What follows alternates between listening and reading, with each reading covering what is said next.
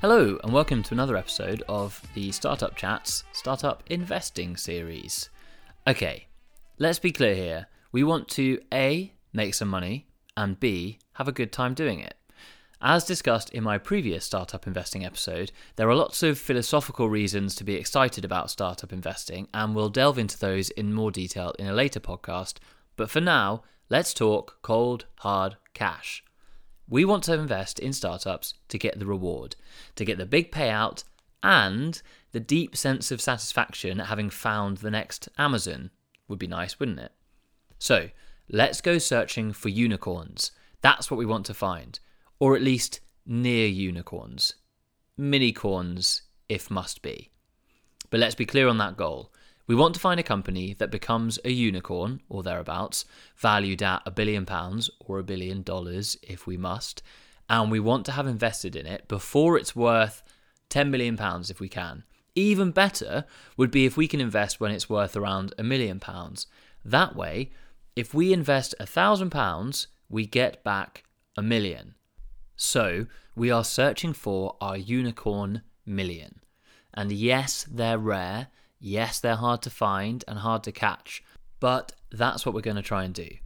And the idea is, using the strategy I talked about in the last investing podcast, we're going to be looking at sectors that we think will have a great chance at kicking off in the next, let's say, 10 to 20 years, and then creating a basket of stocks, shares, companies within those sectors that we think have the potential to turn into unicorns.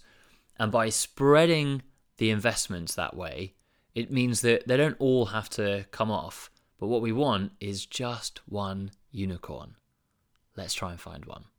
So to give an example, you might have heard this example before, but Jackie and Mike Bezos, the parents of the infamous Jeff, invested about $250,000 in Amazon in 1995. And Bloomberg estimated in 2018 that at that point, if they'd held all of their shares would be worth $30 billion. So that's a pretty neat return overall, especially considering that Mike Bezos reportedly said, "What's the internet?" when Jeff was talking him through his idea. So that's obviously an exceptional example, but gives you an idea of what can be achieved. And in the more conventional area, if you'd put in £1,000 into Amazon when it IPO'd in 1997, you'd have around £2 million today.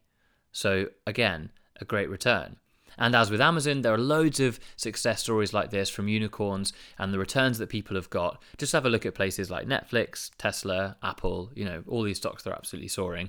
But we're also trying to find those companies that are less well known, those hidden unicorns, and see if we can replicate those success stories.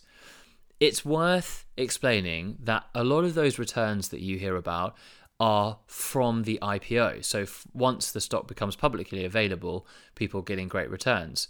And companies need to be pretty well established in order to IPO. So what we're actually trying to do is find a company before it gets to that stage, if possible. It makes it more risky, but again, the upside could be massive, which means getting in on a company's funding series A, B, or C. I've put a link to explain those in more detail in the notes below.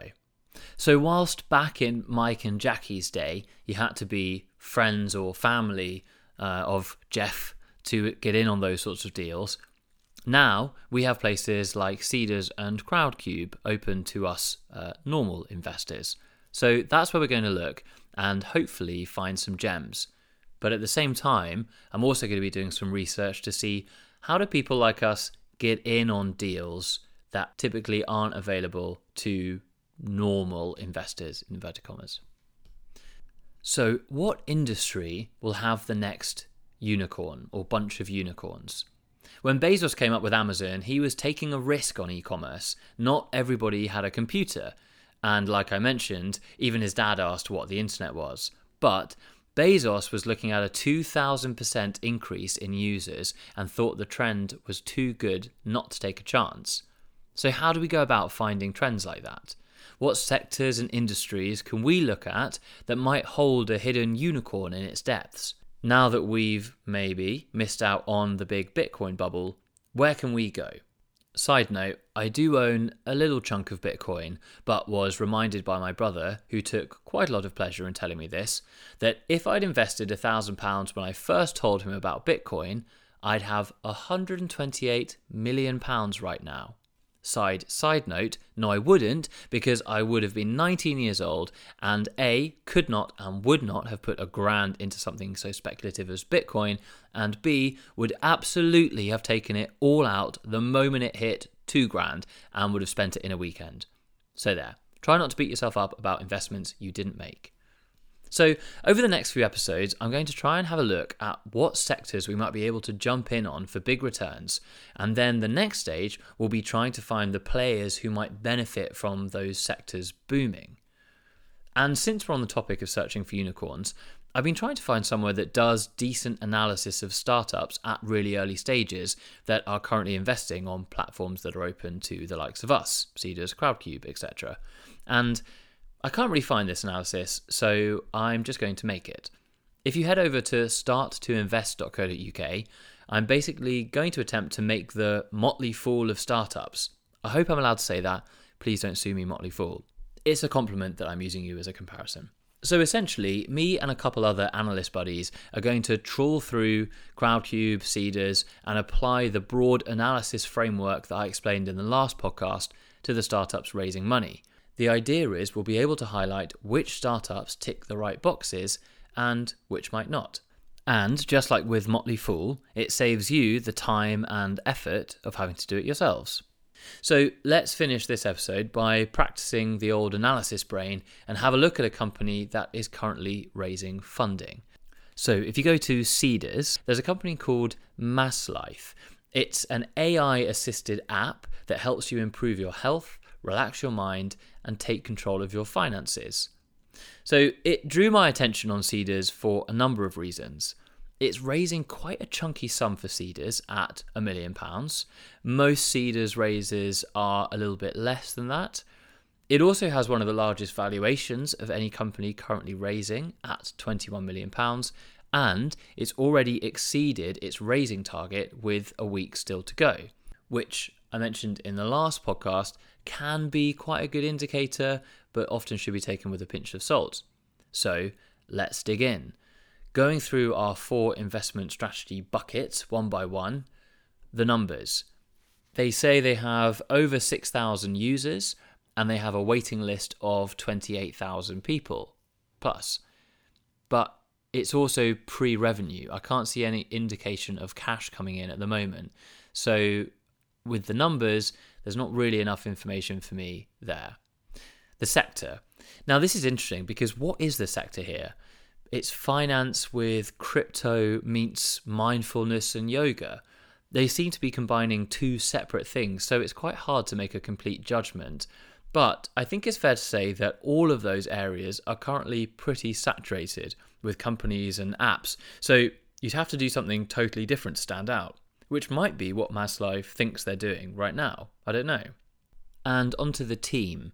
So having had a quick peek on LinkedIn, the CEO of Maslife co-founded something called Batrix Official, which is registered as a financial services company and has core services like a mobile app, loans and savings, debit and credit cards, investments. So I can't really see much more about it, but interesting that he set up something similar like this in the past, or similar to Maslife in the past.